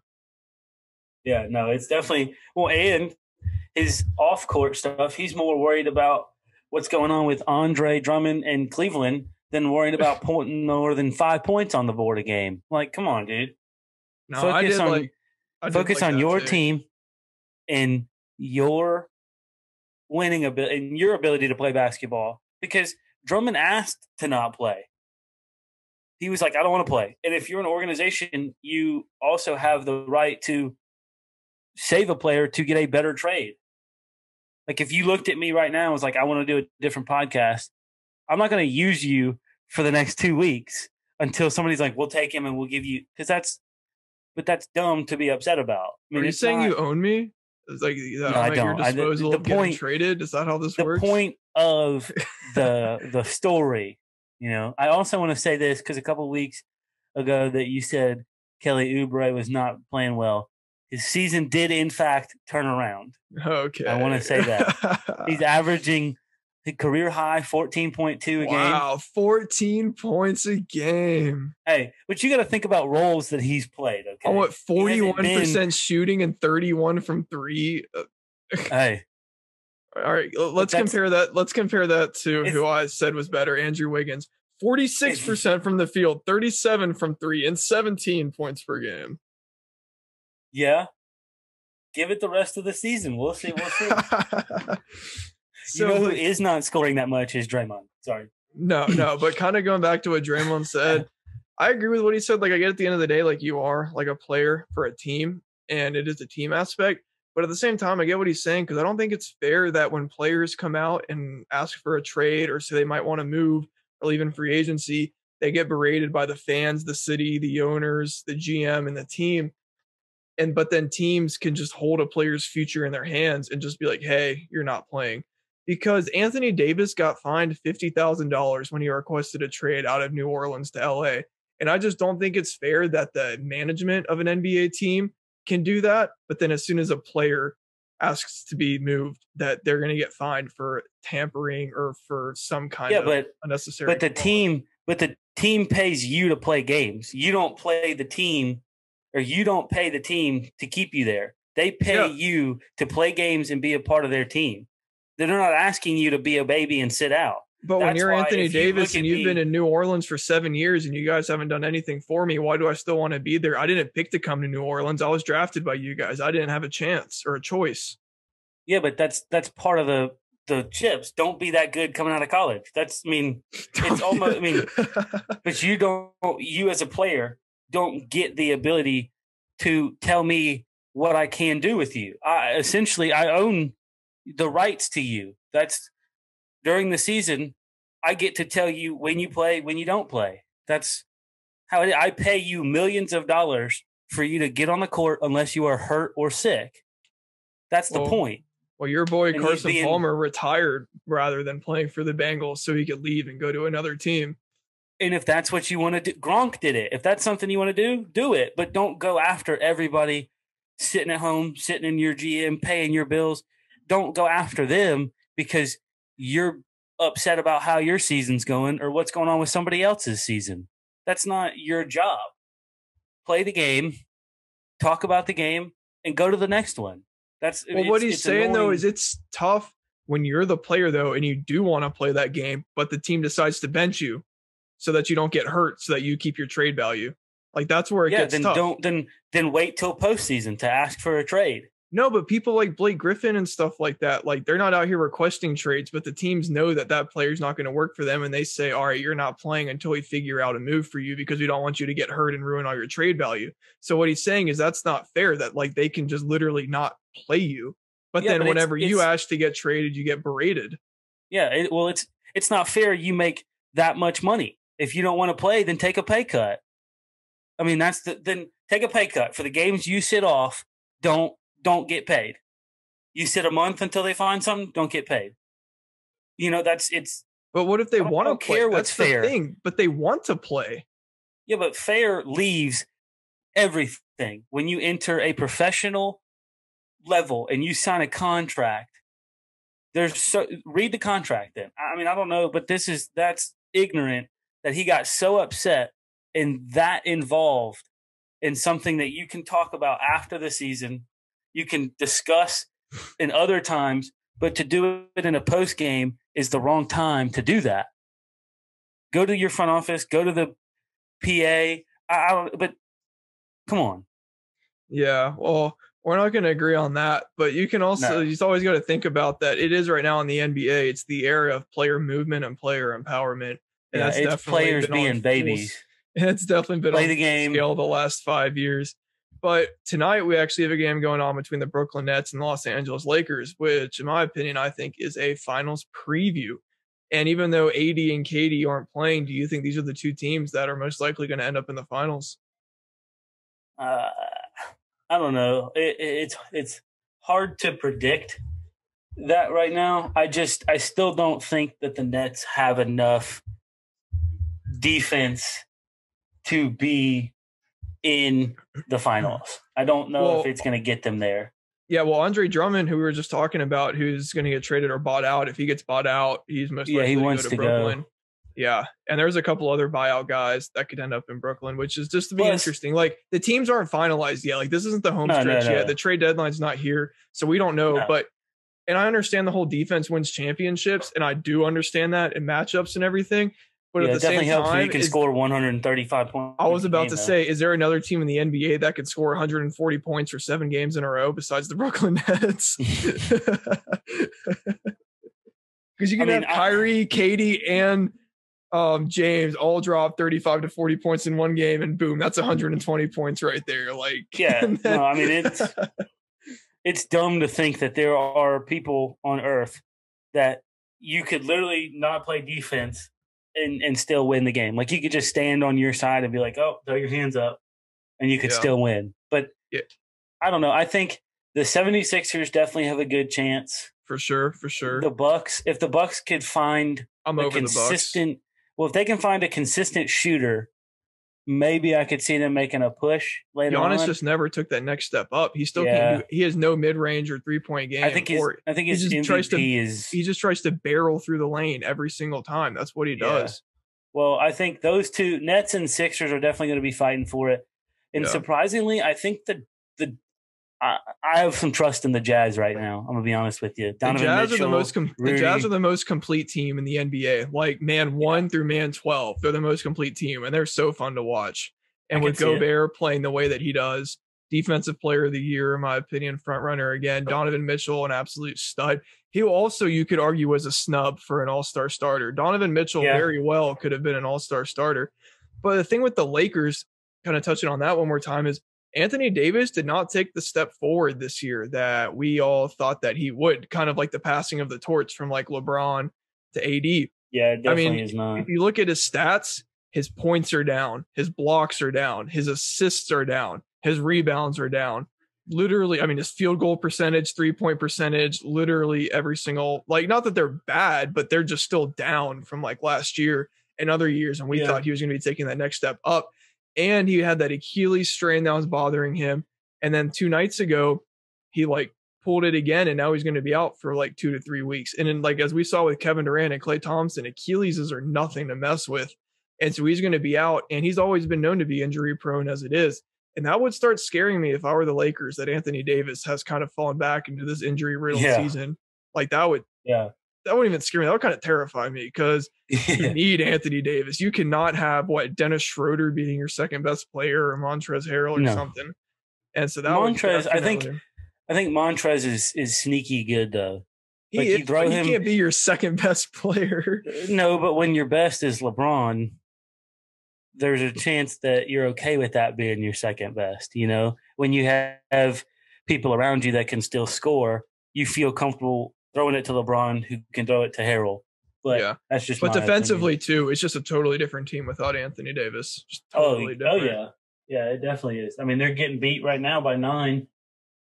You know. Yeah, this will be so. As we're talking, Montrez is in there at the 5. Yeah, dude. That's what I.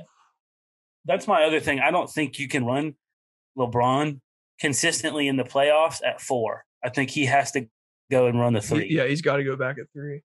And that's why they need AD back so AD can be put at the 4. But this game, it'll be interesting because even though KD and AD aren't in it, so it's not like a full matchup. I mean, this is really going to kind of show what the depth or I don't want to call it depth, but what the other players on the Brooklyn Nets team can do against the what the game 3 and 4 would look like.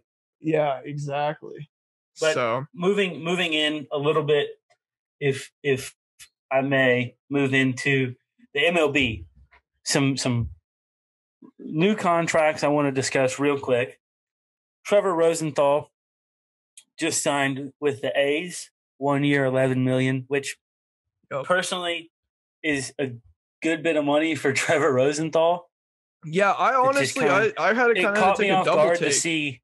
Well, it caught me off guard to see 11 million next to his name, because that's not one that you think about as being like, wow, he's worth 11 million. Because last year, he played for 2 teams last year, okay?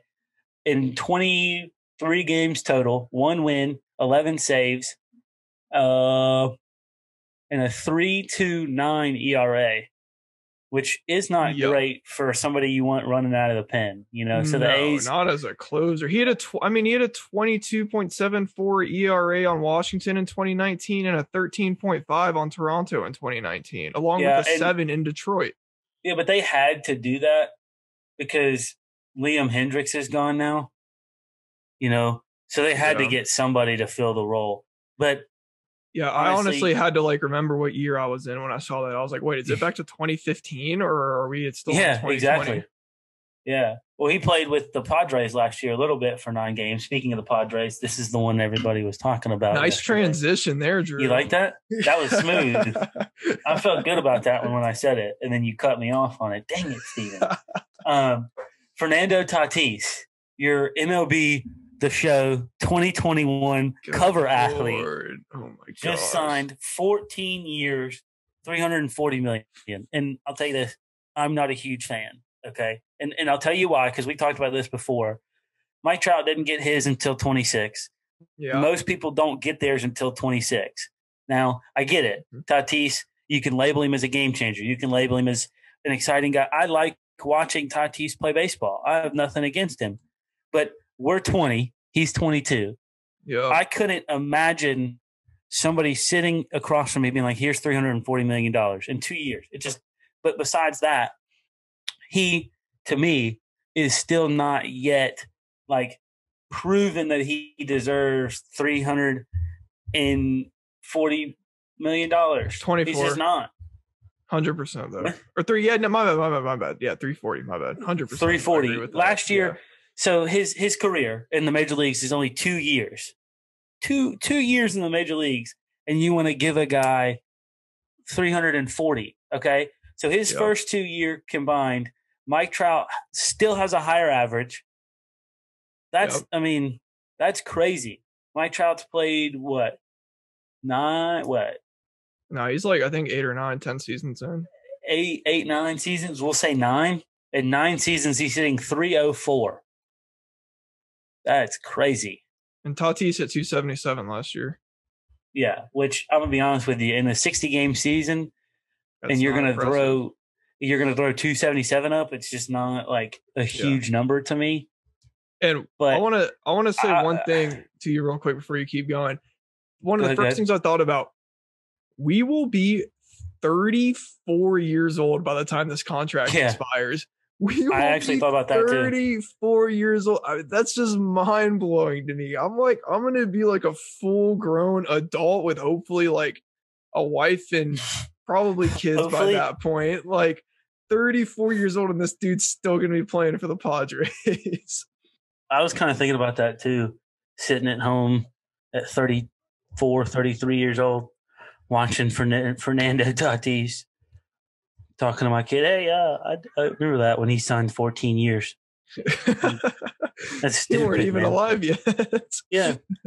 I was 20. I didn't even know you were going to be here. I was in college filming the pickup before he was famous, and Fernando Tatis signed this crazy contract. Yeah, and it's interesting how they signed these, and I wonder why he got it before spring training this year. You know, because it's not a new deal; it's just an extension. Yeah. So. I mean, and the Mets, and listen to this because I'm looking at it right now. The Mets will still be paying Bobby Bonilla after Tatis's contract ends. So his contract's going to be over, and they're still going to be paying Bobby. Yeah, that's one of my favorite things I've seen in the past couple days when I saw that. Yeah, so kind of like what you were saying about how young he is. So I understand the whole like 26 thing, like a lot of players are at least 25, 26 before this happens. But as you can see, that my issue with this is same with you. I think he's too young. He's only been in the league 2 years. He hasn't proved, like he's proven stuff and that he's a flashy electric player, but he hasn't like had that 5 to 6 years to show that he is going to be like a solid foundational piece. And if you look at a bunch of people's contracts that they got, these long-term contracts, Mike Trout is going to work out because he's Mike Trout. Oh, yeah. But you look at best player in baseball. Yeah, you look at like Bryce Harper, Giancarlo Stanton, when Miguel Cabrera signed, when Albert Pujols signed. You've got most long-term contract. Manny Machado, even though he's on the Padres, he's still not putting up, and he's playing fine, but he's still not putting up the same numbers that he put up in Baltimore. Like a lot of time, these long-term contracts just don't work as well. But then you can also look at it as the way as they get these contracts while they're in their prime or just coming out of their prime. Tatis is kind of getting this contract right before he is in his prime. So the Padres are still kind of doing it differently than all the other teams have before. Even though I'm not a big fan of being tied up to one player for 14 years, I can see why they're doing it, because also the Padres have been fighting for relevance for who knows how long now, like forever. I think also the reason they did this is because they're trying to fight for another Tony Gwynn type. Yeah. You know, that they're going to hang their hat in 15 years that they had Tony Gwynn and Tatis on their team. It's not going to be, hey, we had Tony Gwynn and Machado. It's going to be, we had Tony Gwynn and that outstanding shortstop that the nickname El Nino, if it works. Now that's the problem, in my opinion, is we don't know if it'll work. Yeah. Blake Snell is on his team. Bauer is not on his team. You know, Bauer could carve him, and they play each other like 8 times. He may not get a hit against Bauer. Now he could hit 100% against, or 1,000 against Bauer. So there's so many variables in the game of baseball that I just would never have offered 14 years at 22 years old. Yeah, but also, like, kind of just one more thing on it. Even though it does seem huge because it is 14 years, 340 million, he is only making like $24 million a year. And if you compare that with some other players like Eric Hosmer is making $20 million a year. Jason Hayward was making $20 million a year. Shin-Soo Choo is making 21. Charlie Blackmon 21. Let me get down this list. Shin-Soo Choo still making 20 mil? Yeah. Zach Greinke 24 mil. Jake Arrieta 25. So if you look, JD Martinez 23 and 3/4. If you look, like, the contract itself, like, per year isn't ridiculous. Like 20 something million, because Mike Trout's making 40 plus million. Mookie Betts is making 40 plus million. So they didn't but those are two, overpay him. But it's still like I said, it's still scary to be tied up with a player for 14 years. And they gave him a full no trade clause as well in that contract. Yeah. So I gotta ask also your thoughts going into spring training. I mean, you a little bit excited about it? I mean, we're looking at the 28th of February as spring training opening, which spring training is never like what I look forward to about baseball, but I don't know, this year kind of has a different feel to it, you know? Yeah, and we've talked about this before. I kind of went into a little bit of detail about my trip to Bradenton, Florida for the Pittsburgh Pirates spring training, the one summer or spring. And it is kind of sad knowing I can't. That's what I was getting into. You can't. That's kind of what's sad about this year is you can't go to spring training. And it's such an awesome event that brings in fans of teams from all over the place to go on family vacations for their spring break to go down to Arizona or Florida, depending whether in a grapefruit or cactus league. And I think that will definitely be an aspect that's missing is the fans, because it's such like a closer and more in-depth situation compared to like going to the ballpark in the main city. Like you can be within 20 feet of like your favorite player compared to like hundreds of feet of your favorite player.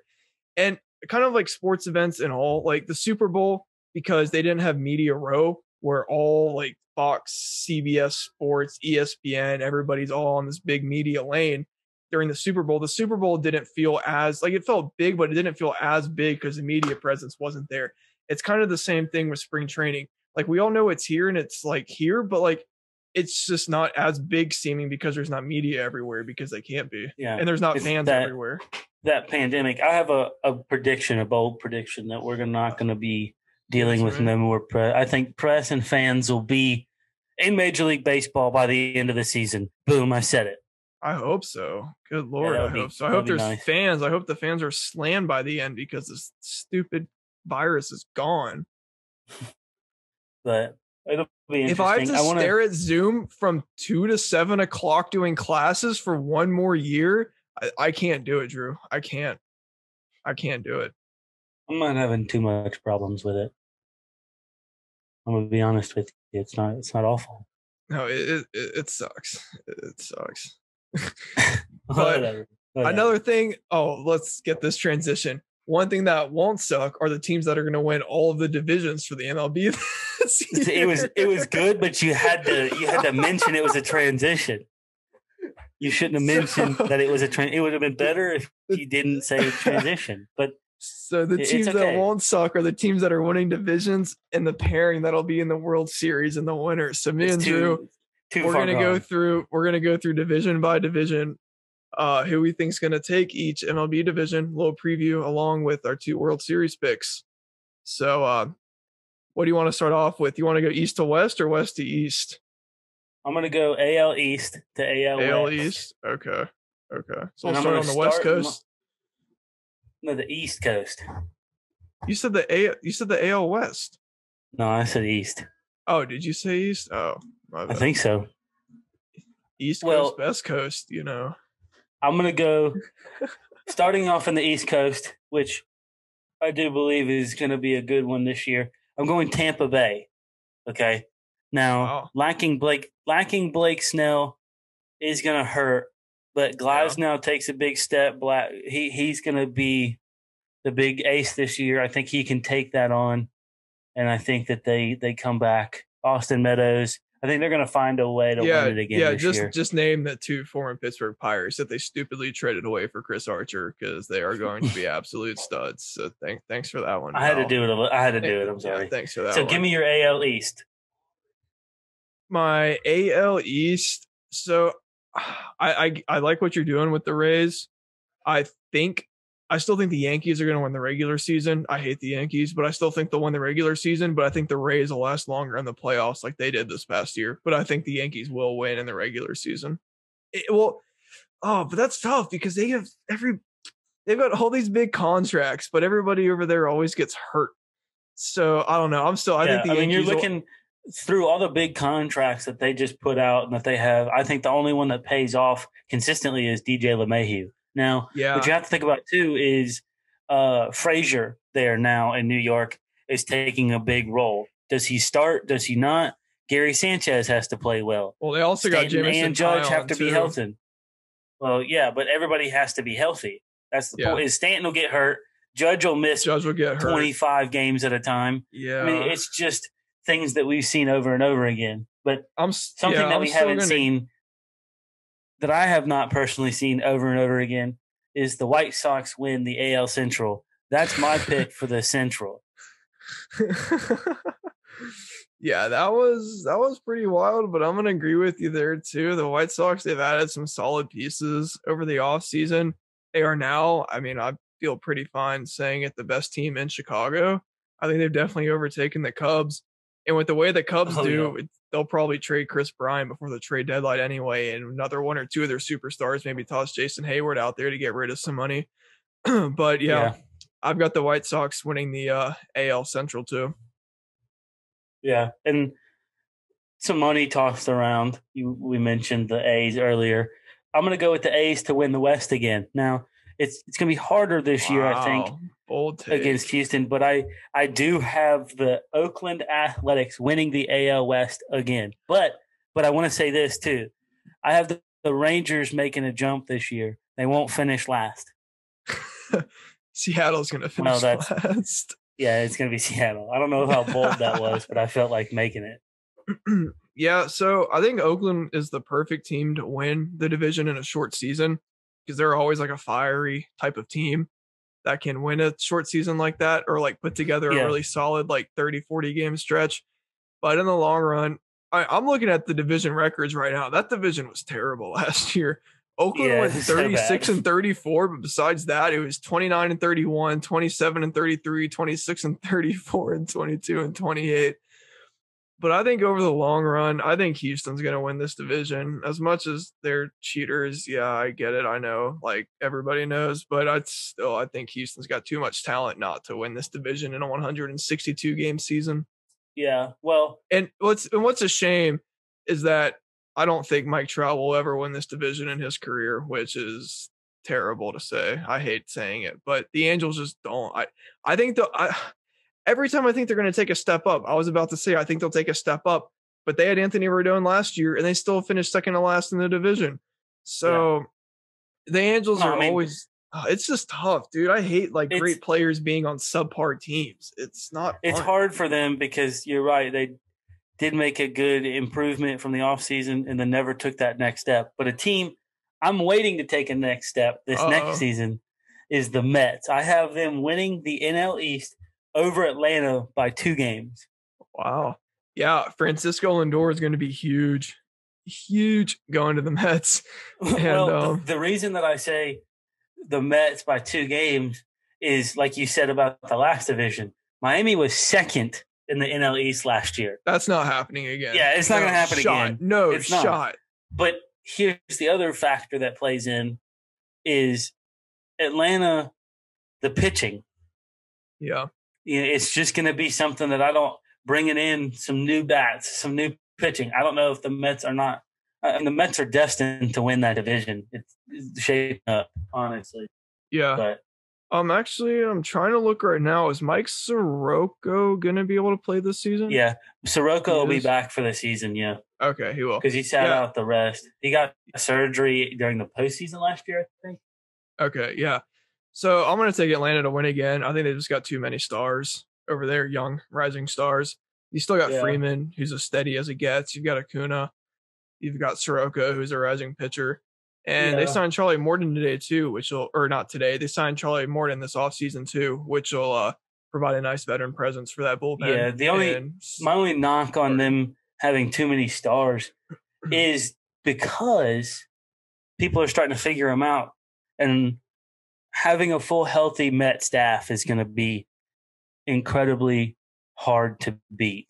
but In that's my the thing we've opinion. been saying forever, though, is like a Mets full healthy staff would be insane, but the Mets pitching staff never is able to stay healthy for the whole entire season. Like back in the Yeah, day when Steven Matz was still like a young prospect yeah, stud, like they've just never been able to stay healthy. But I've got Atlanta one. I'm still not high on Philly. I've never been the biggest. Nothing against Bryce Harper personally. Like he does what he does, but baseball wise, I don't think he's a very efficient or productive baseball player. I And definitely I don't and think so and so what are you saying? change ups down and in. Yeah. Yeah. And so in Miami, they just got on a hot streak with this short season, and in a 162 game season, there's no way they would have been able to keep pace. So I definitely I have mean, Miami dropping back down to the bottom. they And I were think only Washington's 31 gonna and 29. and I don't there's no way I think Washington finishes in the bottom two again. I think it's gonna be Atlanta, New York, and Washington in the top three with Philly and Miami in the bottom. This is a very interesting division Yeah. to keep an eye on because I I don't think, think Washington's gonna be that bad again. see, I think Miami's down there. Washington is two from the bottom. I think Philly finishes third again, just with Real Muto signing back. They got DD back, Harper Yeah. back. But who the Reds didn't get back is Bauer. Wait.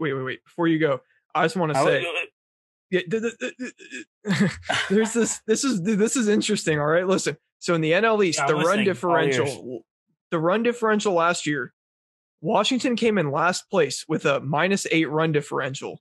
Miami came in second place with a Minus 41. 41. And then the Mets had a -22 as well. Yeah. Dude, I don't obviously have the record books on my hands, but a -41 run differential and coming second place in the division might be the record. Yeah, no, I don't know. That's but, crazy. well, I got to pick a new transition because you cut me off. You know who didn't have a single run differential? Was it zero? The Cincinnati Reds. Now, Where'd that get you? we had we got farther than Pittsburgh. Hey, We got what I'm thinking, and I have to put Milwaukee one in the division. No bias. The NL Central, Milwaukee wins it, yeah. but I strongly believe that Cincinnati comes two this year. And yeah, no. A little bit of bias, but I do believe that. I'll be honest with you. So I think it's going to be.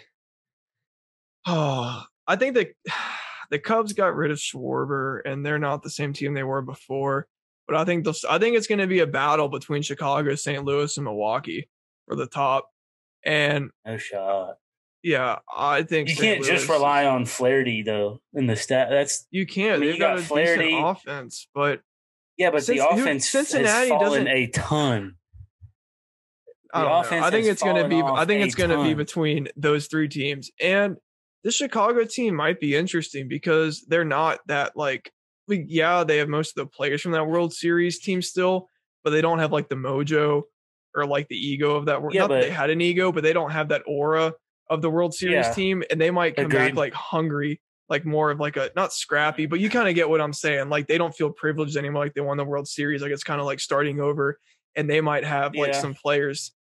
I get what you're saying. I don't know that I would necessarily. I'm not going to hop on that because you lose Schwarber, you lose some other pieces, and St. Louis. Yeah, you get Nolan Arenado, but I don't believe that they're a strong enough overall team to finish top in that division. Now, I think it's going to be in a 162 game season, the Reds may be able to pull it off. if we can throw Hunter Green in there and see how he does, if we can get bats flowing, because the win percentages of the first three teams is 567, which was the Cubs last year, 517 and 517, which was St. Louis and then the Reds. Milwaukee made it at 483. So if we can stay there with what the Cubs lost and what the Cardinals' fluctuating abilities are, I don't know. I feel decent, but it'll be interesting. Pittsburgh, this division, Pittsburgh got to make some big moves, get it going, spring training moves.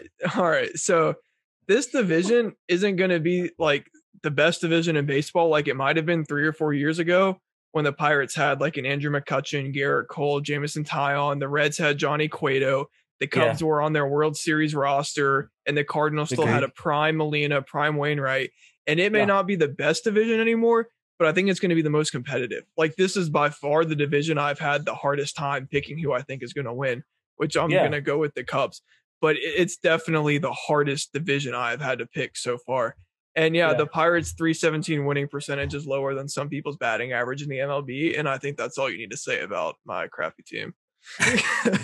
Well, I'll go with a team that has a pretty high batting average throughout. And I'm going to take the Dodgers to win the NL West. I think it's a pretty easy decision. I think that's pretty simple. Yeah, plus 136 run differential. Yeah, I mean, and they only get better. Yeah. It's ridiculous. But now I'm going to spin it to you. Okay, I'm going to do this, and hear me out. I'm going to take a bold little bit of my prediction here. I think we see the Dodgers and Mets play into the World Series. I think the Mets lose it, and the Dodgers face the White Sox in the World Series. Boom. Interesting. Yeah, I really hate myself for what I'm about to say, and it's like the two biggest brands in baseball. And say Dodgers and Yankees. Just for that matter, like say Dodgers and Yankees. I'm skeptical of even saying it, but say right Dodgers now I have the Dodgers and Yankees in the World Series. You're the worst. You're the worst type of people. I hate with the Dodgers. Every time I try and make something fun, hey, you make it not that. Do you want to hear who I'm winning? I don't think anybody cares. It's like, who cares now? No, but I got the Dodgers going.